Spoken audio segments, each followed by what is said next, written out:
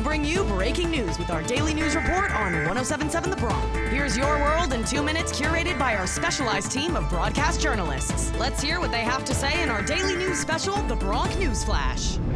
This is the Bronc News Flash, your world in 2 minutes on 107.7 The Bronc. Just nominated for 10 2024 Intercollegiate Broadcasting Systems Media Awards, including Best Radio Station and Best Morning Show for Wake Up Rider, as well as Best On-Air Personality, Social Media Campaign, Promo Series, Production Director, and Faculty Advisor. I'm Evan Blackwell.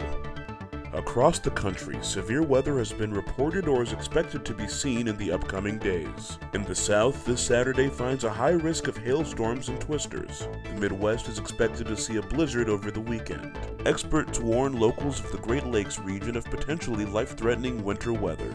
From Forbes, here's Jason Parker, who was nearly buried and killed in snowfall this week. I started yelling, "Help, help," as much as I could. My adrenaline's rushing. It was surreal.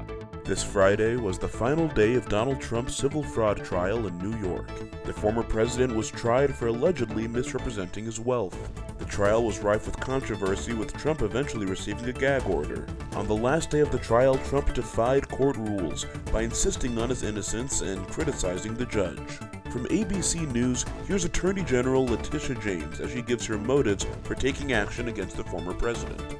No matter how powerful you are, no matter how rich you are, that no one is above the law. This Friday, the United States launched another strike against the Houthis. This comes after the massive airstrikes leveled against the group this Thursday. U.S. officials claim these attacks are intended to degrade the Houthis' ability to strike commercial ships in the Red Sea. After Thursday's attack, the rebel group announced that they will retaliate against U.S. forces. However, American officials have downplayed these threats to the press. That's all for this episode of the Bronc News Flash, your world in 2 minutes on 107.7 The Bronc.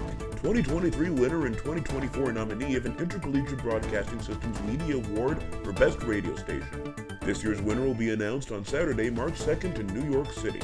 Live from Rider University, I'm Evan Blackwell.